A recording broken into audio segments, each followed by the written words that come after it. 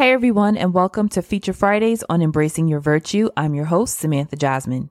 Feature Fridays is my monthly segment that comes out every fourth Friday of the month where I highlight a product or service that I like or find helpful. Today's feature is the Total Money Makeover by Dave Ramsey. For those of you who might be unfamiliar with my story, I'm a stay-at-home mom living in the New York City area. My husband is a teacher and we have 3 children. Together, we have achieved the impossible. We live in one of the most expensive areas in the country. We own property, we own our cars, all on a government employee salary. A lot of this was due to the principles that we learned in Dave Ramsey's book. So in his book, Ramsey offers a bold, no-nonsense approach to money matters. Ramsey debunks the many myths about money, and he attacks the illusions and the deceptions of the American dream, which encourages nothing but overspending and massive amounts of debt. He gets to the heart of our money problems, which is us. One of the things he says is don't even consider keeping up with the Joneses.